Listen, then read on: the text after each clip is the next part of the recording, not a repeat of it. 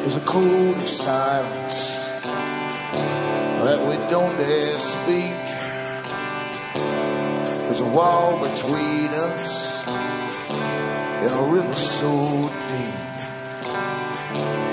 We keep pretending that there's nothing wrong.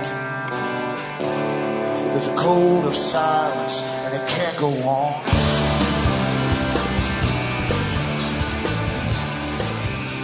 Hi folks, I am Alan Watt and this is Cutting Through the Matrix on February the 9th, 2010. Newcomers look into cuttingthroughthematrix.com website. Look at all the other sites I have up there, bookmark them for future use and try these alternate sites once in a while. Often you'll get through quicker because everyone goes into the com at the same time. There's also cuttingthroughthematrix.net.us.ca. There's Alan Watt, cuttingthroughthematrix.ca. There's cuttingthrough.jenkness.com. And there's also Alan Watt Sentinel.eu. That latter one is the European site. You can download audios from it, but you can also choose from a bunch of transcripts that have been done in the various languages of Europe for prints up. And a lot of folk are going into there and using it quite frequently. So if you want anything to read, just print them up too. It's much better reading, I think, than listening sometimes. And you can take it with you wherever you go, including the washroom if that suits you, the throne. Now, it's up to you, the listeners, to keep me going because, as I say, I always stress that no one's backing me here.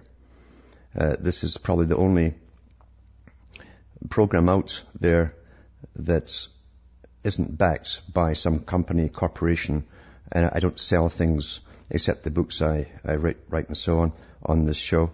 So it's up to you to back me and keep me going. The ads you hear on this show are paid directly by the advertisers. I've got nothing to do with it. And they pay RBN directly for broadcasting the show on satellite and so on.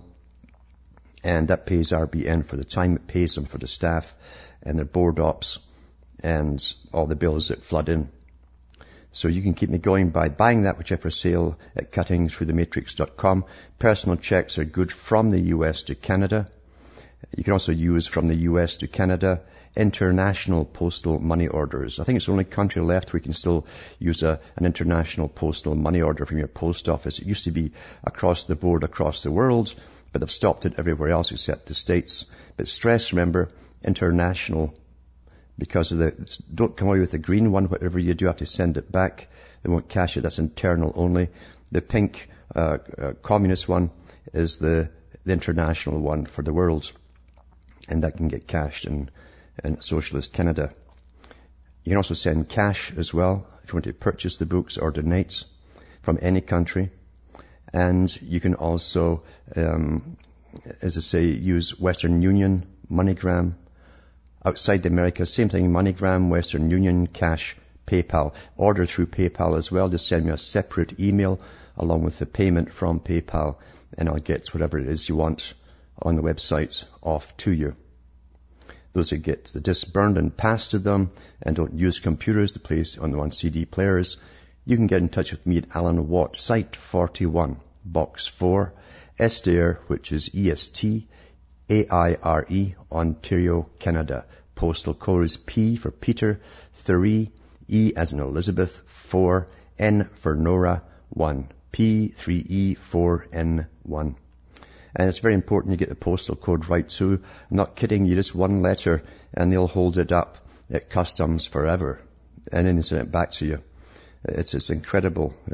One letter, even though the town's correct and everything else is correct, that one letter, and suddenly they're like robots. They just don't know what to do. They can't look it up on a map or anything. But that's the way it is in this computerized world where people can't think anymore for themselves. But it's very important too. Now, when you donate to me, it's very much appreciated for those who do. It's always the same bunch. Occasionally a new person comes in on a one-time thing. And that's really necessary because this is not a job. It's a full-time. It's not even a career. It's beyond a career. There's no time to do much else except prepare and do all the shows, get things ready for the shows at night. Back with more after this break.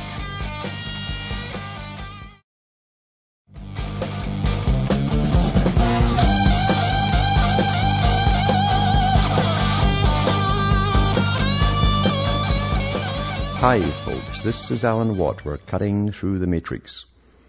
I've talked so much in the past about the accidental view of history versus the planned view of history. And academia would love to have everyone believe, through all their various professors that churn out the books, the authorized history books for us, that everything just happens by chance here and there. Nations rise up, and somebody wants to go to war, and the world gets in an awful mess and we all pay for it, and then out of that comes something from emergency meetings at the end of wars and all that. That's quite interesting to see that point of view. However, it can't be denied when you go over the books that were written by big players before World War I even, that many of them talked about the necessity, especially the globalists, the ones who wanted to bring in an international socialist order. Again, too, it's so confusing. Most folk think of socialism as a system. Ideally, it's a system where if a government is going to tax you, then they plow all the money back into serving the people with services and so on. That's the ideal, which has never ever been in existence in reality. But an international socialist world order, backed by the big boys, the financial elite, who always look in the future. They were hiring think tanks back in the 1700s because they must always decide the trends. The trends don't happen by themselves.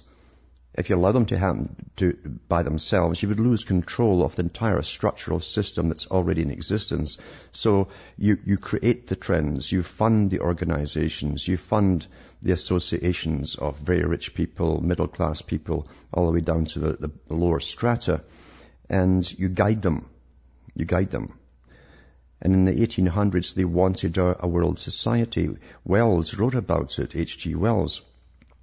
Now, all the Marxists were on board with this idea, of course, and it was for global revolution.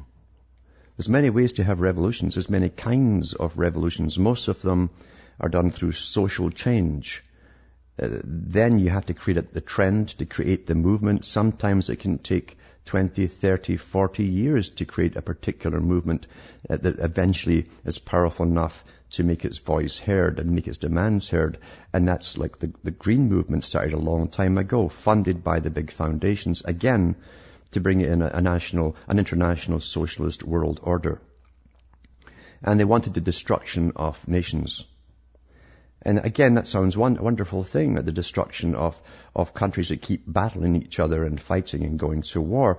But no one asks, wait a minute now, why did they always go to these wars? Who funded the wars? Who profited from wars, ongoing war? Who lent to kings, queens, and governments? Huge amounts of money. And at that time it was gold. Solid bars of gold that was transferred back and forth by ships and carriages. You have to ask all these questions, and getting back to what I said earlier, those who were in charge of financial situations worldwide always had to manage the trends, including using what we now call futurist think tanks. People who take the trends of today, where is this going to go tomorrow, 50 years, 100 years, and then they create the movements to control the direction of the world. That really is how it's planned. It's no different than any kind of social planning from a local council setting up areas for building houses for the next 50 years, the expansion of the population, where do they want to put the population, and where do they want to remove the populations from as well. That's happening right now under the greening movement, the environmental movements.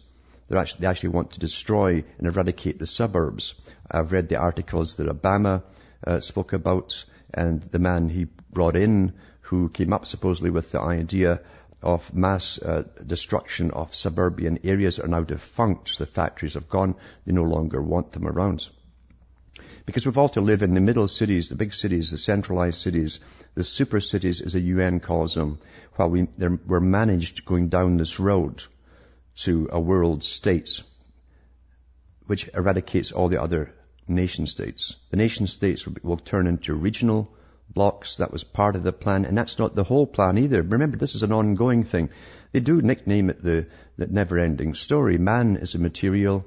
We are clay. We can be molded into any shape, form, meaning psychologically and eventually genetically to serve the purposes of the elite. Nothing is impossible given that the finances, the money, and backing the scientists for research and development. Nothing is impossible. But they also want to reshape the world and eradicate the systems which they used in the past, which were nation states for war and conquest and empire building. Britain was the country they chose eventually to bring in a good part of the beginnings for a world empire. It pretty well ruled 3/4 of the globe. And we forget about that. And once that was done, they brought in the League of Nations and then the big one, the United Nations. And they said at the time they would use the British Commonwealth countries, as it then retermed it. You see, it sounds better than an empire. Commonwealth countries as a nucleus of a standardized system of democracy for the rest of the world. And then they would start demolishing the nation states by putting them into regional blocks initially. And then, over a period of 50 years, they would take them down by splitting them up, divvying them up like a piece of cake, like a wedding cake, so they could never unite again as a big, powerful country. Yesterday I read an article concerning the sale of the port of Dover. And that old song goes that there's bluebirds over the white cliffs of Dover. Well, Dover now belongs to a French international corporation that is buying up ports worldwide. Interesting that too. You see, under the globalist agenda, which is also a combination of Marxism, to bring the collective society at the bottom, run on a communistic basis, with an elite feudal system above it all of corporate CEOs. You're finding that CEOs and companies are getting exactly what Marx suggested. There'll be one company that will run all ports, one company that will run factories for shoes, and so on and so on. That's what it's to be down to. They think it's to be more efficient, you see. And then, as I say, they split it all up into these small city-state type places.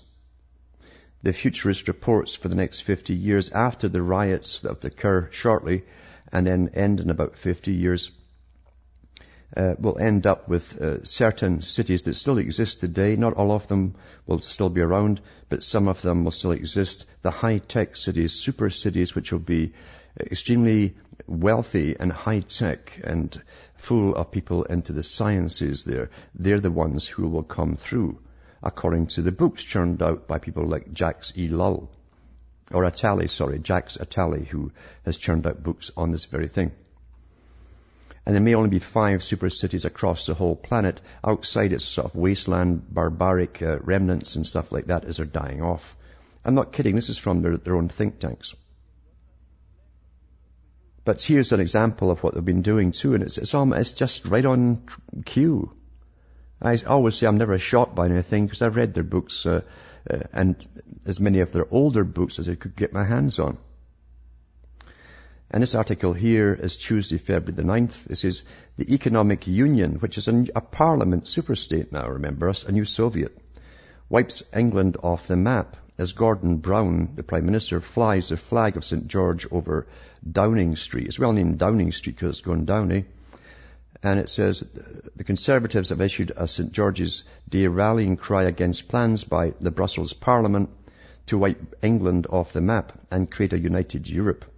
As Gordon Brown hoisted the English national flag over 10 Downing Street to celebrate St. George's Day, it was revealed that the Economic Union officials had revised a map wiping out the country and the Channel. The change splits England into 3 and lumps those parts together with chunks of other countries to create transnational regions. Interesting, eh? Right on cue. Wells wrote about this in the late 1800s when he worked with the Fabian Society. It says, it is claimed that these zones, which have been allocated their own budgets are intended to boost trade between the EU nations. I'd always give you a plausible truth, but never the real one. But the Conservatives yesterday accused the government of trying to create a European superstate via the back door. Well, come on, it's already here, haven't they noticed?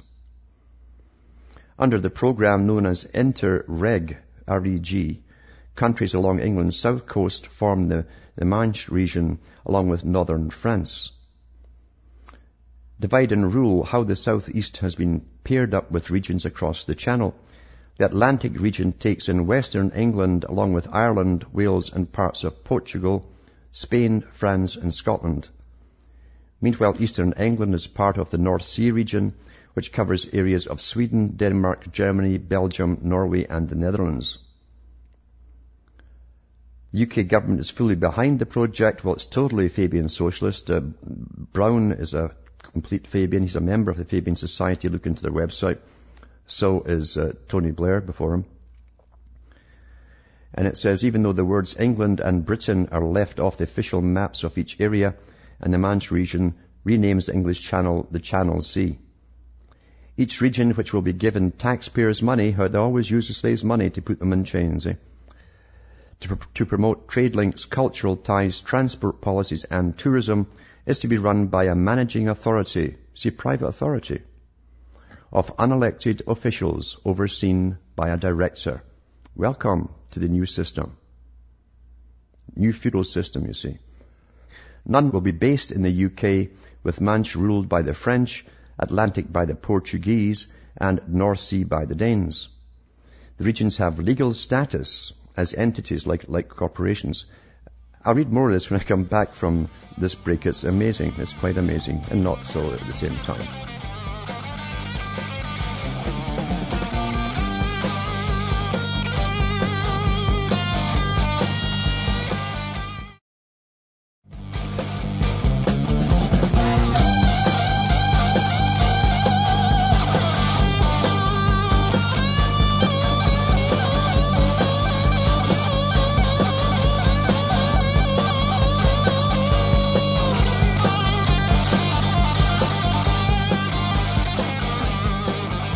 Hi folks, I'm Alan Watt and this is Cutting Through the Matrix, and that's the guitar wailing because we've got lots to wail about. Although most folk will go on as before, they don't see the immediate changes and they adapt into it gradually as it's all planned to happen. It says here, I'm talking about the divvying up of the UK, and people can laugh, but it's going to happen in Canada and the States as well. And it's also going to happen across in the Far East too. But it says here, the regions have legal status, and Manche has a budget of £261 million, and they already allocated it back in 2007, and the next part is to be done in 2013. It says Atlantic is £127 million, and the North Sea is to get £219 million to get them off the ground, basically. Every project funded by a region must have a publicity campaign which ensures there's provision for flying the EU flag at least 1 week every year. See, it's again Fabian, a bit at a time, and you get used to it. Eric Pickles, the Conservatives community spokesman, said, "We already knew that Gordon Brown had hoisted the white flag of surrender to the European Constitution." Actually, it was a red flag that Mr. Brown hoisted long ago, and all the people before him as well. That's what was happening there. And this article here is also from the Mail Online, and it's the September 2006, going back to 2006. It says here, the new map of Britain that makes Kent part of France, and it's a German idea. It says, for centuries the people of Kent have called their country the Garden of England, so they might find it quite a surprise that according to the European Union at least, they're actually part of France. Along with next door Sussex, Kent has been rolled in with the Calais area on a map drawn up for Brussels. The counties now belong to the Trans-Manche region. Under the plans from German cartographers, the east of England has also been shoehorned into a new region which includes Scandinavia. The western side of Britain has been lumped together with Ireland and Atlantic coasts of France, Spain and Portugal. The Conservatives accused the EU of plotting to undermine nation states and even wipe Britain off the map. They warned that the German government wants to make the downgrading of national borders a key plank of its presidency of the EU next year, but that already happened, despite the rejection of the European Constitution by voters, which now, of course, is all passed, whether they liked it or not. Brussels bureaucrats are poised to take charge of all spatial information in EU nations, forcing the 25 member states to bring their maps into line with specifications laid down by Brussels. All planned before anybody signed anything. They knew they'd ram all the votes through, you see. They never give up, because it's very interesting when you read the minutes and the books put out by the Royal Institute of International Affairs, which basically has different branches, including the Fabian Society. They run right and left wing and all things in between. Carroll Quigley said in his own book, as the historian of that organization, which is also called the CFR, Council on Foreign Relations, that they don't mind who comes in, dictators, communists, Marxists, fascists, whatever, as long as they all go along with the agenda. And that's what they've used, everybody. So it says here, those living in countries or counties from Essex northwards will join the North Sea region under the plans, which take in coastal areas of Belgium, Holland, Germany, Denmark, Sweden and Norway. The new regions have been drawn up for a project called Interreg, which wants to foster cross-border cooperation. I love this cooperation thing. It's like closer ties, which means totally bound together legally, on issues such as tourism, trade, health and the environment. Now, when you go into economics, you look at economics, they say that everything, all laws revolve around economics. All laws in every country. And that's why they use trade and economics to bind the European Union together in the first place. That was the reason for it. You will have a complete amalgamation if you bind it all through economics. The EU project will lead to a harmonization of geographical names, administrative units and maps. Brussels will also be able to create a database of property information used for taxation purposes, because now they'll be sending out the tax forms to everybody around their new Soviet bloc. The Tories claim this could be the first step in imposing an EU-wide property tax. This is local government spokesman Eric Pickles said, under the Labour government, Britain has already been subdivided into regions as part of John Prescott's empire building. Well, it wasn't his. It was planned long before he was born. I fear that there's an agenda to undermine the national identities and impose, you fear? I mean, it's like a slight suspicion. Boy, I tell you, they play the game, eh? I fear there's an agenda to undermine national identities and impose a United States of Europe by stealth. Well, that's happened now. And it says Conservatives will fight these attempts to balkanize Britain. Meanwhile, every government, left-wing, right-wing, that's been in Britain for as long as I've been born, and before I was born, were signing further integration treaties with the EU.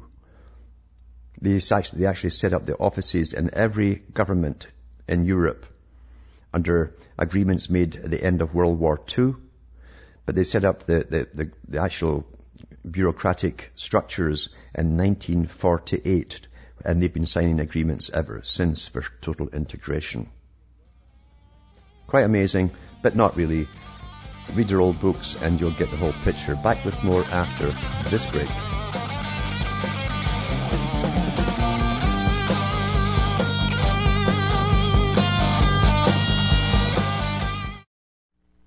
You're listening to the Republic Broadcasting Network, because you can handle the truth.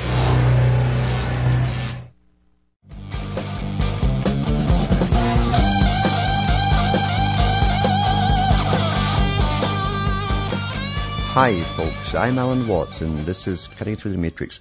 I was thinking about all the other things that are happening right now with the enviro taxes that are coming down the pike, the carbon trading, right down to you being billed for your carbon usage, estimated according to how much energy you use, electricity and so on. And eventually you're going to see rationing on gasoline and various other things. So they all get you into your little region where you can move around in, but you'll be unable to use private transportation according to the United Nations Agenda 21. All this stuff is out there for those that want to look at it. Most folk don't want to.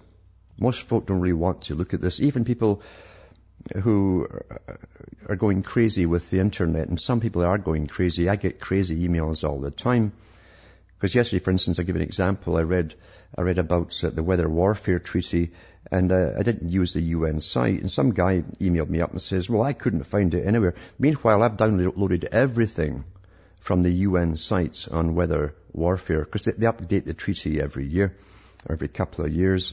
And the guy said he couldn't find it. Well, I can't be his nanny, you see. And he's probably too busy looking in 100 different directions for other things at the same time. He can't concentrate on one thing. So there's a downside to information overload as well. But taxes everywhere. Now there's also a Tobin tax. You've heard the name floated once in a while, for those that still have memory. And people really are losing their memories. They've just forgotten that we had the flu scare there and we had billions of dollars thrown at it, and it didn't exist, and now it just faded away. But it's officially, by the way, been announced that it's over. I hope you understand that now. You'll be the sigh of relief that it's over, that the non-event is over. And before that, you just got suckered by the banks that collapsed supposedly with trillions of bucks as well. But that's all forgotten now as well. But the Tobin tax has been floated many times, and it's a world tax. This article is about that. It's from the New American, 8th of February 2010. For decades, the Tobin tax, a proposed global tax on currency transactions, has remained far from economic mainstream thought, being primarily the hobby horse of left-wing academics and advocates of world governments such as the World Federalists or communist dictators such as Fidel Castro. The past few years, however, has seen a host of Tobin-type proposals coming from more establishment sources. In the past few months, it's been boosted by liberal left economists Paul Krugman and Robert Kuttner, as well as French President Nicolas Sarkozy, French Foreign Minister Bernard Kouchner, British Prime Minister Gordon Brown, European Commission President José Manuel Barroso, the European Council, Greek Prime Minister George Papandreou, who is also president of the Socialist International, by the way, and the UK's Financial Services Authority Chairman Lord Adair Turner. Advocates of the Tobin tax, named for the late Yale economics professor and Nobel laureate James Tobin, suggest a tax on foreign currency transactions would engender international currency stability by discouraging speculation. Now, what it actually does too is pass the cost of every transaction of the goods which are imported and then sold to you all the way down to you, because obviously the big boys have to pass it down. They don't want to pay it. They only pass it on down to the guy at the bottom. It means all of you, because everything now is imported. And it says some politicians like Gordon Brown and Venezuela's Hugo Chavez have pushed for Tobin taxes at the national level. However, as the British journal The Economist noted, unless a Tobin tax were implemented worldwide, trading would move out of any country that enforced it. Tobin proponents differ greatly on the optimum rate that should be charged, which is expected, since the line between speculating and investing is largely subjective. Some Tobin tax advocates propose simplifying things by levying a tax not only on foreign currency conversions, but all security transactions. With tens of trillions of dollars in transactions taking place, that raises the possibility of raising hundreds of billions of dollars annually in new tax revenues. Voila, suddenly the Tobin tax is transformed from a stabilizing tool into an almost inexhaustible global source of revenue. Remember, the whole deal too is to get the UN up to its proper status, because that's where it's supposed to be, is not just it's never been a negotiating table, believe you me. It's been an advocatory, a system set up for advocating all the global policies to bring them into world government. That was its function, but it needs the cash to do so, and it's going to get a lot already through all of these carbon taxes, by the way. Once Lord Rothschild's bank has had his hands in it for a while, gathering interest in Switzerland, then it gets passed on to the United Nations. So this is another one that's going to be tacked onto the UN as well. Says Cuban dictator Fidel Castro, addressing the UN's World Conference Against Racism, Racial Discrimination, Xenophobia and Related Intolerance in Durban, South Africa in September 2001, proposed a Tobin tax that would provide the UN with $1 trillion annually. Fidel said, it says here, may the tax suggested by Nobel Prize laureate James Tobin be imposed in a reasonable and effective way. This is Fidel talking on the current speculative operations accounting for trillions of US dollars every 24 hours. Then the United Nations, which cannot go on depending on meager, inadequate and belated donations and charities, it's multi-trillion foundations, will have $1 trillion US dollars annually to save and develop the world. Ha ha ha. Given the seriousness and urgency of the existing problems, which have become a real hazard for the very survival of our species on the planet, that is what would actually be needed before it's too late. That's what Fidel says. Cuba's erstwhile maximum leader would find few to disagree with him over at the Tobin Tax Campaign and Policy Network, which includes dozens of groups of the far left, such as the National Lawyers Guild, the Institute for Policy Studies, Friends of the Earth, World Federalist Association, Rainforest Action Network, Oxfam, the World Council of Churches. Yep, the world's here. When you join these groups and then you go into conferences that Mr. Rockefeller set up, the World Council of Churches, you're just being used. The Commission on Global Governance as well, and the AFL-CIO. The AFL-CIO, however, apparently realizes that a Tobin tax is more politically feasible if the revenues generated from it are promised to spending on domestic programs rather than the United Nations, though it is not averse to funding UN projects as well. Most news stories paint the Obama administration as being firmly against any type of Tobin tax, with much being made of Treasury Secretary Timothy Geithner's reported opposition. By the way, the links are all on this. Even Geithner's reported opposition to Gordon Brown's Tobin tax proposal last November at the G20 summit. Geithner's anti-Tobin comments may or may not reflect genuine opposition by the administration to the transaction tax. There's ample reason for suspecting that the announced opposition is more posturing and maneuvering, and that Team Obama may be planning a strategic flip-flop on the issue, and it will happen. After all, that is what Gordon Brown did before becoming a top Tobin advocate. He was a leading opponent. By the way, it's great in Canada. I can remember when the NAFTA treaty was coming in, after the free trade negotiations had already been done. And I think Brian Mulroney, for the Conservatives, said he was fighting it. He was fighting NAFTA, and that's what he ran his ticket on.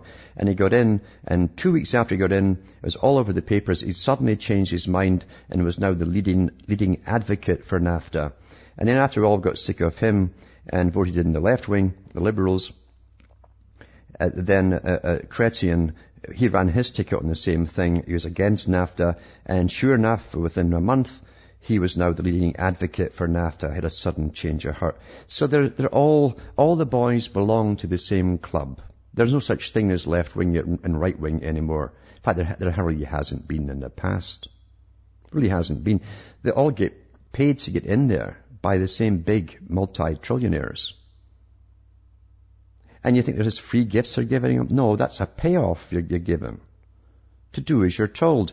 And Carroll Quigley said himself, he said that the United States, for instance, and he meant Britain too and a good part of Europe, he says for the last 60 years has been run by this organization. He meant the Council on Foreign Relations, Royal Institute for International Affairs.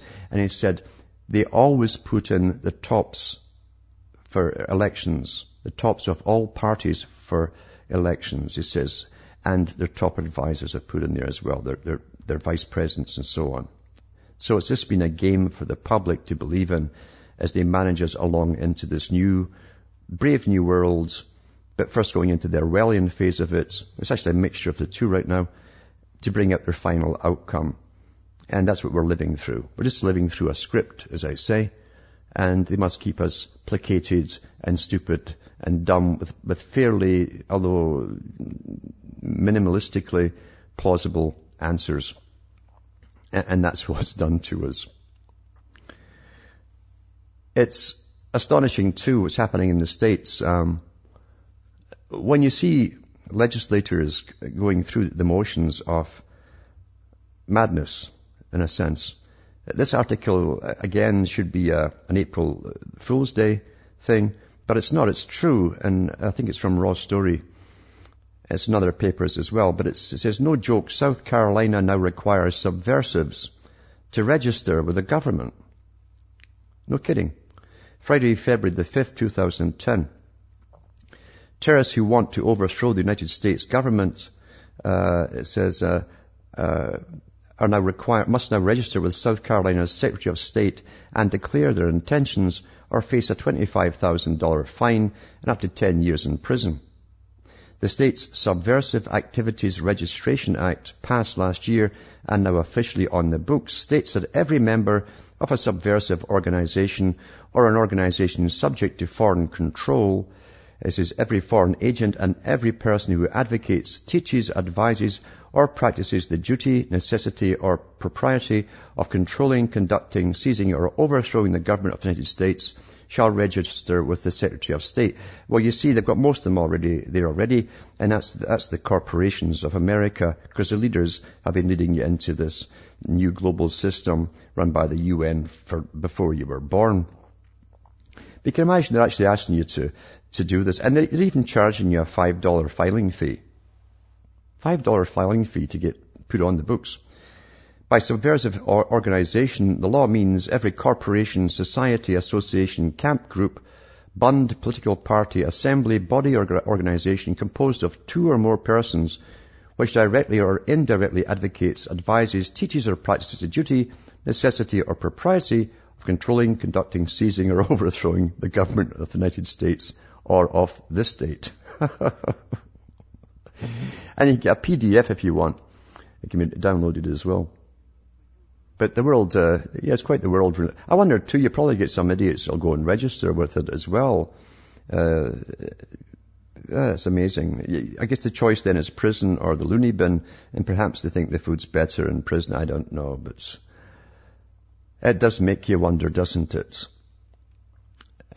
People were talking about the big pharma's push through the FDA and other organizations to do with getting the alternate natural health products off the shelves. And it's happened across Europe. They're heavily regulated now, put a lot of people out of business, and they're trying to do the same here. It's all signed again through the United Nations, our big brother. This article here is about Big Pharma's push through the U.S. It says, stop selling unlicensed natural health remedies, say the pharmacy regulators, February the 7th, 2010, from the National Post in Canada. As for the States too, the National Association of Pharmacy Regulatory Authorities says pharmacists cannot be assured the products are safe until they are granted a government license. National Post, the National Association of Pharmacy Regulatory Authorities, says pharmacists cannot be assured, well, this is repeating it twice, I don't know why they do that on these sites. Makers of natural health products say they're bracing for widespread layoffs and millions of dollars in losses after Canada's pharmacy regulators issued a surprise directive recently urging druggists to stop selling unlicensed natural remedies. The order affects thousands of herbal treatments, multivitamins and other products, most of them waiting for approval from Health Canada under a backlogged 5-year-old program to regulate the natural health goods. The National Association of Pharmacy Regulatory Authorities says pharmacists cannot be assured the products are safe until they're granted a government license and should not sell them in those circumstances. Now, the National Association of Pharmacy Regulatory Authorities, well, you know, these are the guys who basically are the front men for the pharma groups. Just like the federal, the FDA is in the US. And I read a thing the other day where they had uncovered documents and mail between Big Pharma to members within the FDA to do with advocating in an inquiry and being all for Ritalin and so on being given to youngsters. And that's what they said. I think it was at Lilly, the company Lilly, Lilly. They said we have five doctors there on the board who are our friends. They're friendly to our company. They'll get it. They'll be on our side. And they named them too, who these doctors were. And there's a video up as well on YouTube about them, and you'll see these guys. So here you have the same thing in Canada. See, everything is corrupt, really. There's nothing there for what you think they're there for. They're all on the payroll of somebody or somebody else. It says pharmacists are obliged to hold the health and safety of public or patient in their first and foremost consideration. So again, they give you a plausible reason. Representatives of the national health industry, however, have reacted angrily to the directive issued last month, predicting it will have little impact on patient safety while triggering an economic crisis for their members.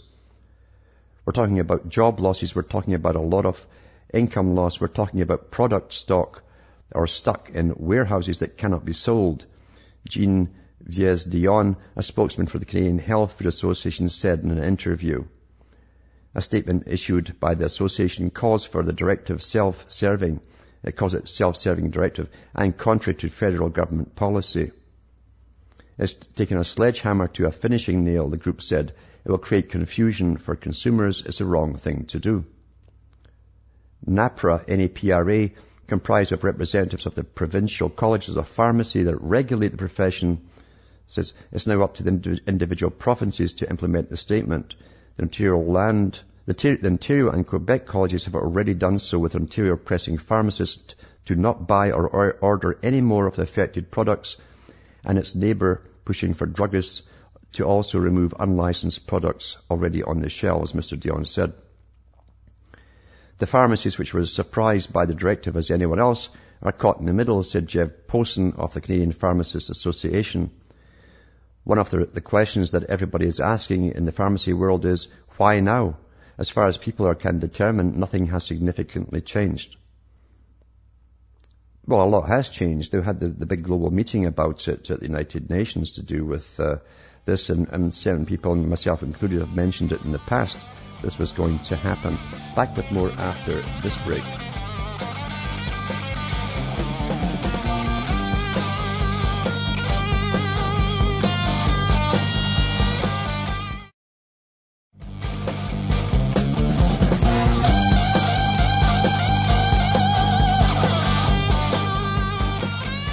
Hi folks, this is Alan Watt and we're cutting through the matrix. Now, I think there's time to get Stefan from Germany on the line if he's there. Are you there, Stefan? Alan? Yes. Okay, can you hear me? Yes, I can hear you fine. Okay, thanks. Thanks for taking my call. I've got a question regarding the European Union. Mm-hmm. And I would like, if you could tell, in your opinion, what does the flag of the European Union signify, the 12 stars? I haven't looked at it too closely, to be honest with you. There's a blue background. Blue in the society has always stood for something under law. That's why most police in Western countries wore the blue uniform before they turned to the black of the executioner for this era. So blue generally stands for law, by the force of law. And then you have the white stars. It's a circle of white stars. Very interesting. There's 12 of them. They said at the beginning that even though they might have 30, 40 or more members, they'd always keep the 12 originating states on that flag. They wouldn't add to it. If you look at Benjamin Franklin, who was a member of the Rosicrucian Society and also the English Lodge Society. He was also a member of the Hellfire Club or the Dashwood Club in England. He said he hoped that the Federation of the United States would be eventually a federation of the world. That's what it was to lead to. And he said, we didn't mention it'd be run by a government as such. He said it'd be run by 12 wise men because they brought the Kabbalah into it, of course, just like Albert Pike did later on. So you have the 12 rulers. There's always 12 rulers. They're always in the background. The wise men who give the orders to the puppet governments in front of them, basically. And these 12 men are steeped in the agenda. I was going to mention before, it's the same with the books from the Royal Institute of International Affairs, Council on Foreign Relations. They're always funded by the Rockefeller Foundation. And they'll state in every book, we are non-political organizations. Now you think, my God, they're into every part of politics. They're correct. They do not play politics. They control an agenda. So they're not in politics. They control an agenda, including controlling the politicians. So they're telling you a truth there. We have never had democracy.